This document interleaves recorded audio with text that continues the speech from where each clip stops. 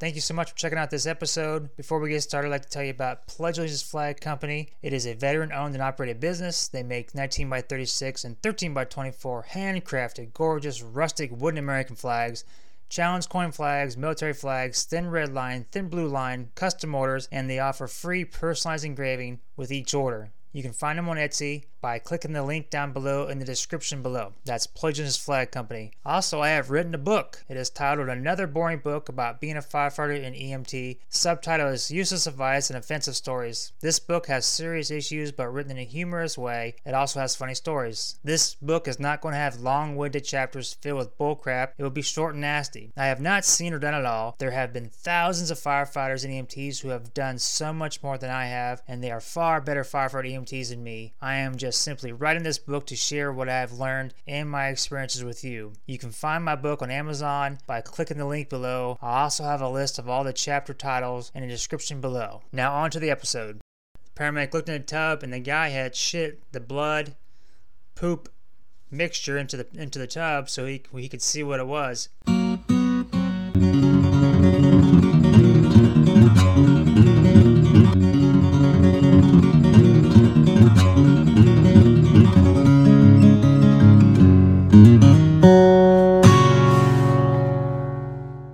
Thank you so much for listening. If you have a second, could you please rate and review the podcast on Spotify, Apple Podcast, or wherever you're listening to it? I appreciate it. Just let me know how I'm doing. You can also reach out to me at shane.cronley70@gmail.com. Leave me a message. Let me know how you feel about the podcast, or just say hi. This podcast is going to be about poop and blood and poop and people who can't control their shit. Call came in as an individual poop and blood. As we arrived on scene, the wife met us at the door. Said her husband, and right now this was around 2 in the morning when we got on scene. When we met the wife at the door, she said, my husband had started cramping and then started pooping around 7 p.m. And then at first it was solids and then turned to liquid. And then it was just basically bloody diarrhea. And at one point he got in the shower to go pee and wash his ass, and when he went to go pee, he also shit a lot of blood, from what the wife had told us. Alright, followed her into the house, down the hallway, into the bathroom. We found the husband sitting on the throne. Poor guy. He was he was pale white. He was just sweating. He was not having a good time. The paramedic asked him how he was doing. He said he felt a little bit weak, still cramping a lot, and that there was a lot of bloody discharge. And when the paramedic asked him what did it look like, the guy said, well, just look in the tub there. The paramedic looked in the tub and the guy had shit, the blood, poop mixture into the tub so he could see what it was. And it was a lot of blood from when I saw it.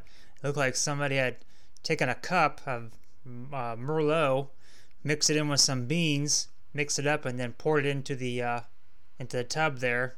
It was quite a bit. Well, no, I didn't have to ask this guy twice to go to the hospital. So we loaded him up the best we could, comfortably as we could. He could walk to the door, got him to the cot, got him all hooked up with the vitals and everything. And as we head to the hospital, he said, hey, I really got to shit. And the paramedic said, well, it's probably a little bit, so just go ahead. And when this guy shit, he shit. I mean, he shit the cot. Like, it was dripping down the sides. Blood and shit. Because he only had on was shorts.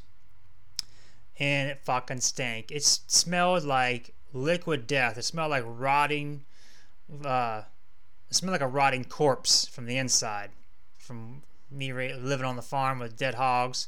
And when the hogs bust open from being bloated and the sun hits it real hot. The sun hits the dead pig and it bloats. Then it pops open. It smelled like that. It was horrible. Finally got him to the hospital. They met us at the door to change cots because ours was just dripping with shit. The nurses met us at the door with the pads and everything, the Chuck's pads, or the puppy pads. Got him loaded onto there, and they went ahead and wheeled him on into the ER.